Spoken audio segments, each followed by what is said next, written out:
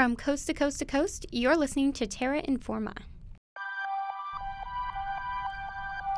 Welcome back to Terra Informa.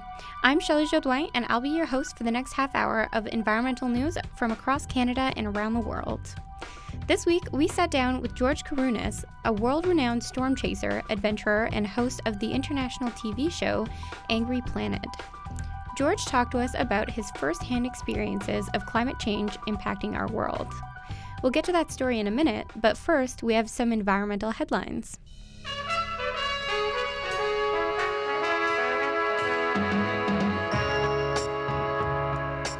This week, engineers discovered structural issues in the roof of Edmonton's aerobic composting building. This facility handles most of the city's food waste, more than 150,000 tons, and composts it with oxygen. This avoids the food decomposing into methane, a potent greenhouse gas. With winter and snowfalls coming that could increase the roof's load, officials have temporarily closed operations at the compost facility. This means that all of Edmonton's food waste is now being diverted instead to the landfill.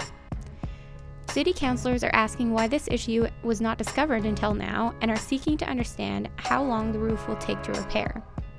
A report submitted to a city utility committee highlighted that the financial costs could be, quote, potentially significant, unquote. In the meantime, Edmontonians should make that extra effort to bring their food scraps to a community garden or a neighbor who composts. The Canada Goose is everywhere, both the animal and the brand. This week, animal activist group People for the Ethical Treatment of Animals, or PETA, released video footage taken at a goose feather supplier in Manitoba called James Valley Colony Farms. This video shows farmers using inhumane methods to capture geese meant to be sent to slaughterhouses where goose feathers are collected for clothes. The general manager of the farm said that loading the geese for transportation is, quote, difficult for both the birds and the workers, and that, quote, there are improvements that could be made to the loading process, end quote. Canada Goose, the winter clothing brand, is one of James Valley Colony Farms' customers and has released a statement saying that the geese shown in the video are not part of their supply chain. Lastly, and on a lighter note, scientists around the world are taking to Twitter to communicate their research. On this social media platform, known for its character limits on each post, scientists are taking the hashtag #MyOneScienceTweet challenge to share the most important message of their field of study with the public. There are some really funny ones online. Those are all the headlines for this week. And now, on to our main story. Our guest this week has a pretty cool job. His work has taken him around the world to document extraordinary natural events like tornadoes and bizarre wildlife phenomena.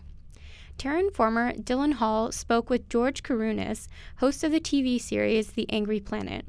He tells us about the different calibers of fear he's experienced in his amazing career, documenting the Fort McMurray wildfire just days after the city was reopened, and documenting climate change. Here's that story.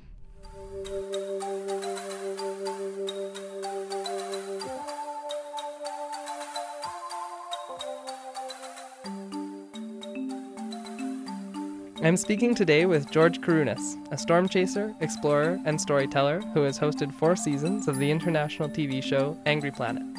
Documenting the intensity of nature on all 7 continents, George has chased hurricanes, entered volcanoes, and explored some of the most remote and ecologically sensitive places on Earth.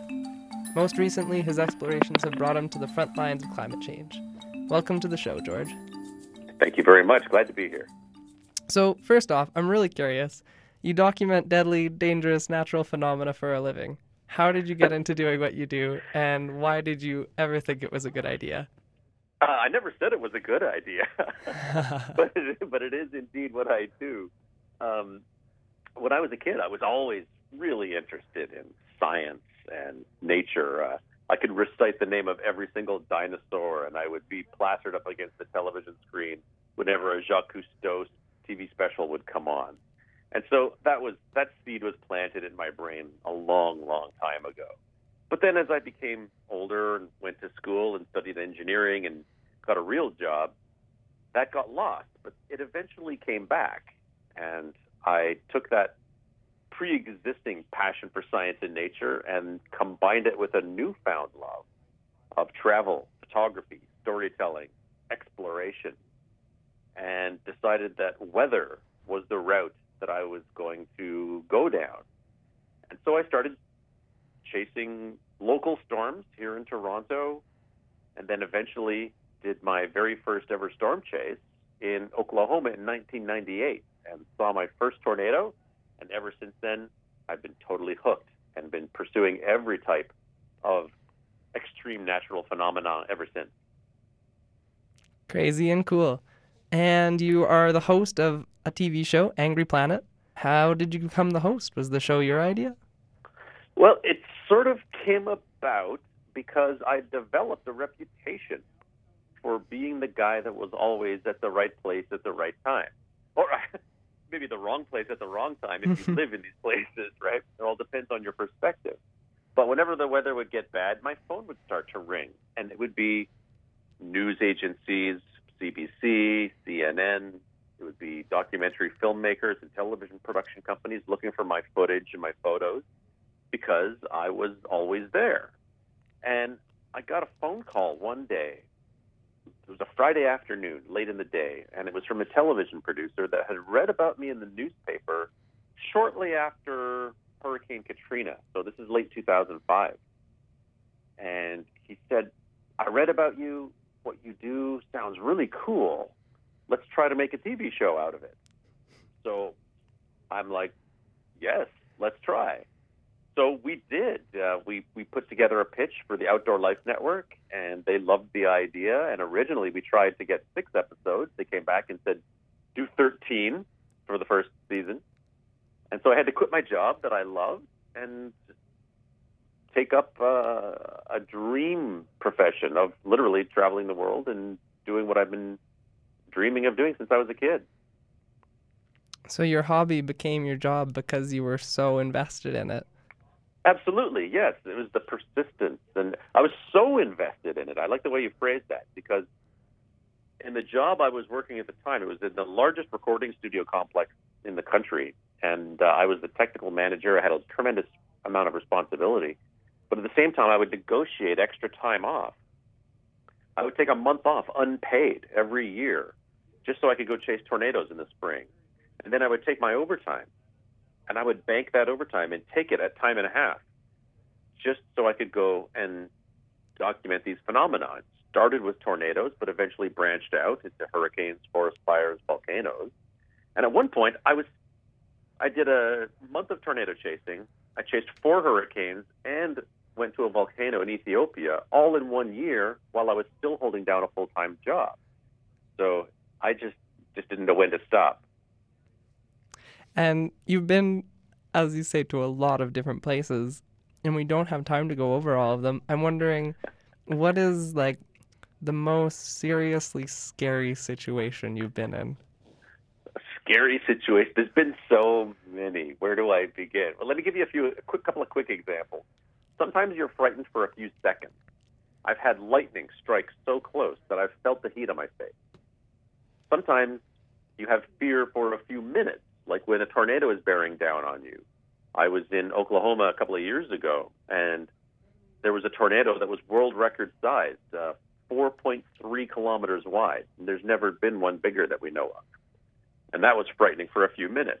And then Hurricane Katrina, for example, it was frightening for hours because the city I was in, Gulfport, Mississippi, was literally coming apart all around me. It was like being in a blender for 8 hours. So fear comes in different calibers and different durations. But those were some of the more memorable ones. And that's leading to what I was thinking next. Like, is there anything, maybe not in terms of fear, maybe in terms of fear, that has been the most affecting? Have there been places that have really stuck with you in your dreams or your memory? Well, there was one time in Kenya, and we were filming for an episode of Angry Planet at this place called Kidum Cave. And this cave is known as a place where herds of elephants go underground, the cave, and they go to the very back in the pitch black, and they scrape the cave walls and chew the rocks to get salt in their diet. So we wanted to go and try and document this natural phenomenon. But this cave was also the epicenter for 2 outbreaks of Marburg hemorrhagic fever, which is basically the first cousin of the Ebola virus. So when I was there, I had Tyvek coveralls and eye protection and surgical gloves and a respirator to protect us. We don't know exactly how the virus gets to humans, but we know it's related to the bats. And at one point during that expedition, I got bitten by one of these bats. It bit through my surgical glove. Oh, no. And at that moment, it dawned on me that I might have only 5 days to live, and all of my internal organs could possibly liquefy and bleed them out of every orifice in my body. So that was one of those times where the fear didn't go away for several days. And that was certainly one of the worst encounters I've ever had. Obviously, I didn't catch the virus. I was okay. But at the time, I didn't know if I was the walking dead, almost quite literally. Well, I'm very glad you did survive. Thank you. I appreciate the concern. I can laugh about it now, but at the time I was feeling nauseous, sick to my stomach at the proposition. So, being where I am in Alberta, I would like to speak a bit about the recent Fort McMurray wildfire, Yes, which you I documented. was there. Yes. Yeah. Yes. So, just a bit of information for those who don't know. In early May 2016, an immense wildfire consumed much of Fort McMurray, resulting in the mandatory evacuation of the entire city.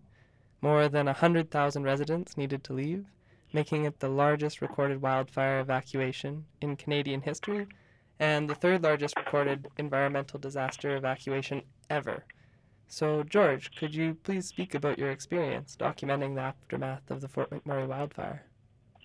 I had the same experience as a lot of people. We saw on the news these unbelievable images of people with their camera phones in their cars trying desperately to flee Fort McMurray when they are literally surrounded by fire. There were mothers with kids in their cars and people helping each other on the roadside. And it all happened very, very quickly. And I basically gathered up my things, tried to convince the TV network that we should go film, and flew out there as quickly as we could. And was there for several days. And I was one of the very first people to get into the city as soon as the RCMP lifted the roadblock. And I tell you, even then, the ground was so hot to the touch that I melted my boot even days after the fire had gone through. It was unbelievable. That's crazy. That's huge. So how long after the fire had gone through were you there? It was only a couple of days. And when I first got in, 2 things really struck me. Number one, how devastated some parts of the city was.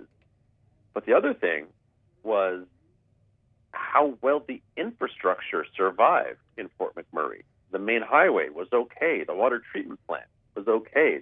The airport was okay. So the firefighters obviously worked really hard to try and protect the crucial infrastructure of the town.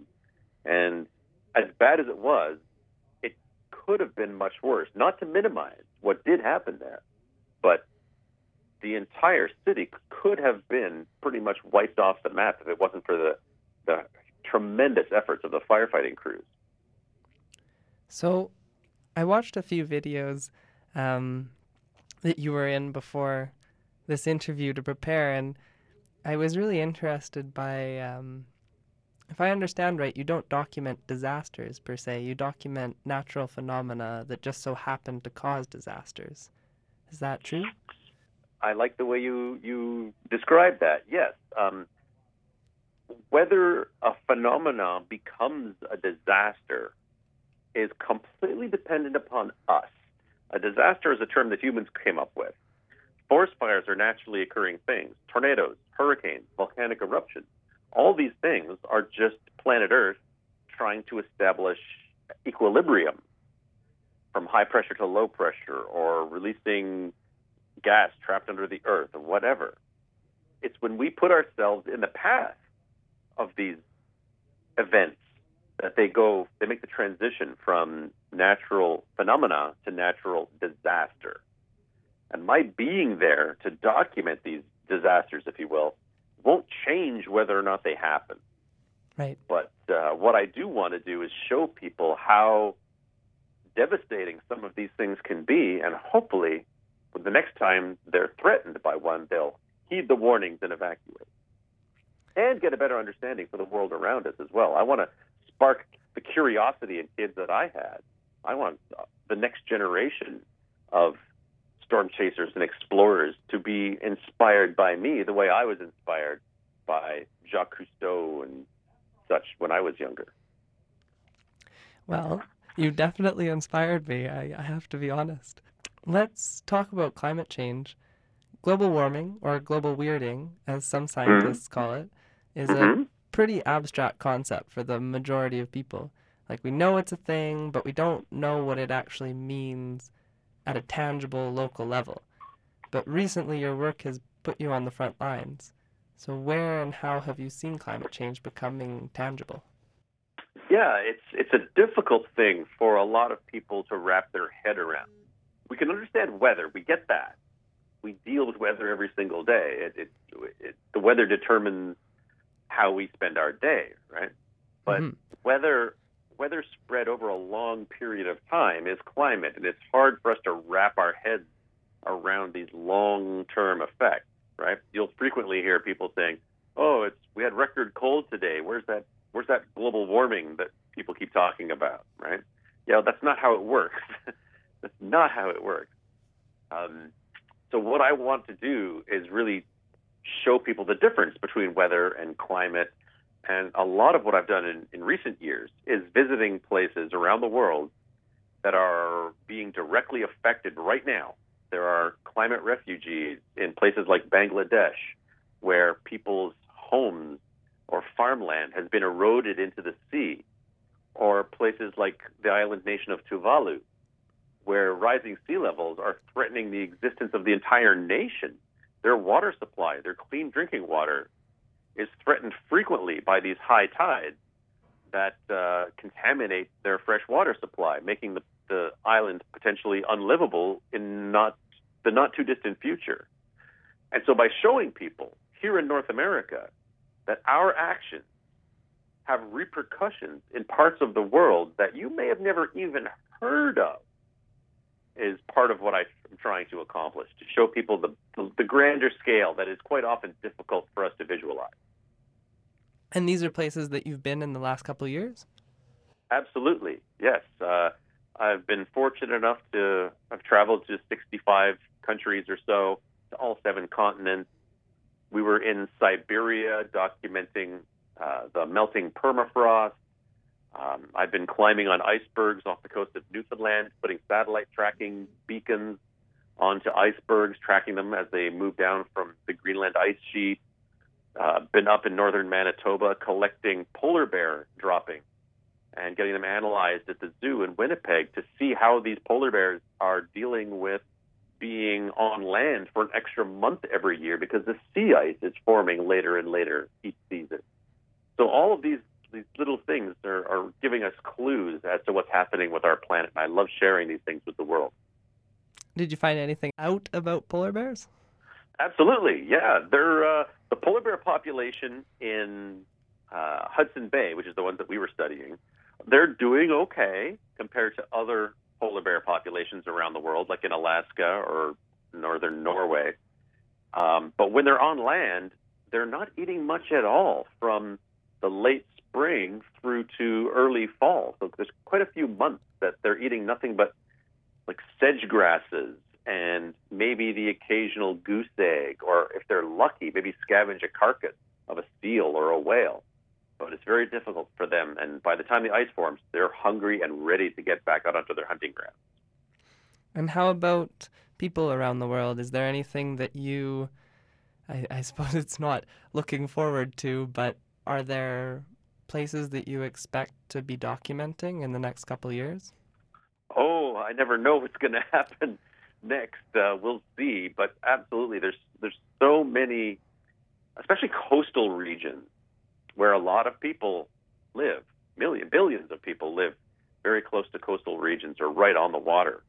And these are the kind of places that tend to feel the effects, the storm surge during hurricanes or rising sea levels and high tides and changing patterns, things like that.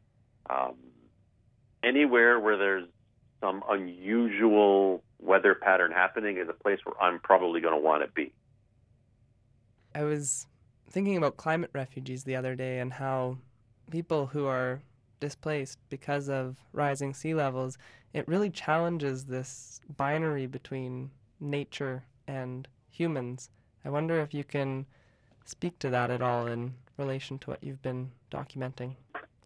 Yeah, it's interesting how you mentioned that there's this, as you say, a binary between nature and humans, and there really shouldn't be. We are part of the natural world, right? We are mammals. We live in an environment no different than any other animal on this planet. We've just been able to create these constructs. We get up in our climate-controlled house, we get into our climate-controlled car, we drive to our climate-controlled office, and we repeat that over and over again. And so for us, especially in the West, we really do seem to have a disconnect between ourselves and nature. And I challenge people to think about the last time that they actually touched a tree. A lot of people can't answer that question. And to me, that's frightening. That really tells me that we don't see ourselves as part of the natural world. But then I visit a place like Dhaka, Bangladesh, where millions, 500,000 people every year have to leave the rural areas and move into the city, which has now become one of the most densely populated places on Earth. And a lot of it is because the deltas are becoming uninhabitable as the land erodes into the sea. So people are quite frequently being forced into these urban environments because the natural world that they used to be so connected with has actually evicted them. It's really interesting. You talk about our climate-controlled homes, cars, offices, and yet this climate that we live in is out of control. I'm wondering, in terms of addressing climate change, do you think that it's better to fight it, to prevent it, to adapt to it, to mitigate? Well, all of the above has to be done. I'm encouraged by the efforts of young people today.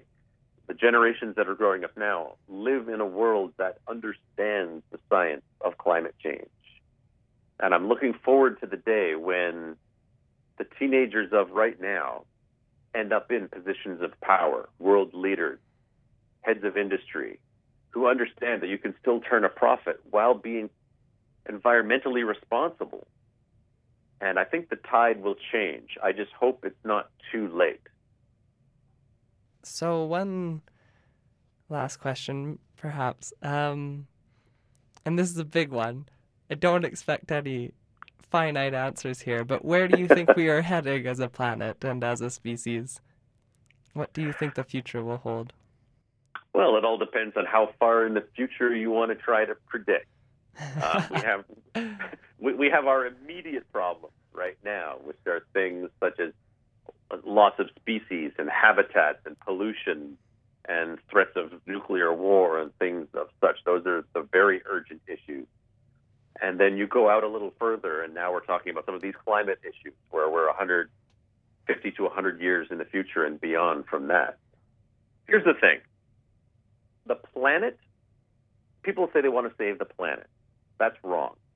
I'm not encouraging people to save the planet. The planet will do just fine. After we're gone, it will continue doing its thing. Planet Earth has been around millions of years before we ever showed up, and after we're gone, it will continue doing its merry thing. What we really want to change and what we really want to preserve is us, people, our lifestyles, our way of life in a sustainable way. So I want people to maybe think a little bit less about saving the planet and more about preserving what we have right now, right? So it's a subtle distinction, but I think it's an important one. Once a species goes extinct, it's gone forever. That's something that we can deal with right now. And those are the kind of issues that I think need to be dealt with as quickly as possible. Is there anything that you really want to accomplish in terms of what you do in your work, your purpose, obligation? Well, years ago, I actually have a mission statement, a personal mission statement for my own life. And I made this up years ago, and I try to live by it as truly as I can. And that is that my purpose is to travel the world and to the most extreme places and document the most extreme forces, and then share what I've seen with as many people as possible. And whether that is through speaking engagements, television programs, the internet, radio, interviews, what have you. As long as I'm doing that, as long as I'm doing those two things, then that is my future, and I'll be happy if I'm doing that. If I'm 90 years old in a wheelchair and someone is pushing me into the eye of a hurricane, I'll still be happy. Is there any last thing that you would want to tell people out there? One frequent thing that I get asked a lot is, what's a simple thing that I can do to make a difference in terms of climate change? And the one thing I tell people, it boils down to what's the easiest thing that you can do that has the biggest impact, the bang for the buck, if you will. And it boils down to 3 words: eat less meat. You don't have to be a vegetarian, but the less meat you eat will dramatically decrease the carbon footprint that you have with minimal effect to your lifestyle and quality of life. And that's an easy thing that we can all do. George, thank you so much for coming on the show today. My pleasure. Thank you. Okay, take care. Cheers.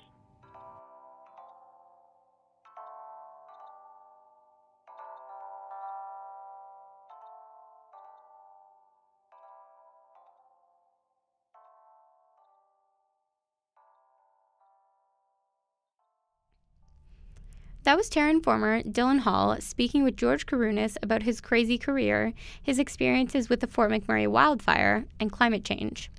George will be speaking on all this and more this week right here in Edmonton. The event takes place Wednesday, November 8th at 7 p.m. at the University of Alberta in the CCIS building, room 1-430, and the tickets are free. That's tomorrow for you Edmonton listeners. Go to climateimages.eventbrite.ca to register. If you want to hear even more stories like that, check out our website at terrainforma.ca, and while you're there, look for the survey tab in the menu. We would love to get to know you, our listeners, and what you enjoy about the show. Your input can influence the content we gather over the next year. Also, upon completing the survey, you can enter a draw for a chance to win the opportunity to host Terra Informa like we are right now with us in Edmonton. If you're from another city, no problem. You can still co-host from afar. Speaking of co-hosting and being on the radio, Terra Informa is recruiting. If you want to join our team and share your stories, check out the About Us tab on terrainforma.ca. Well, that's all the time we have for this week's show. Terra Informa is a production of CJSR 88.5 FM in Edmonton on Treaty 6 territory. If you have questions or comments, send us an email to terra@cjsr.com or tweet it at terrainforma. Visit us at terrainforma.ca and subscribe on iTunes. Thanks this week to our contributors Amanda Rooney, Sydney Carbonic, Dylan Hall, Charlotte Thomason, and Jason Wong. My name is Shelley Jodoin, and I have been your host. I'll catch you next week, right here on Terra Informa.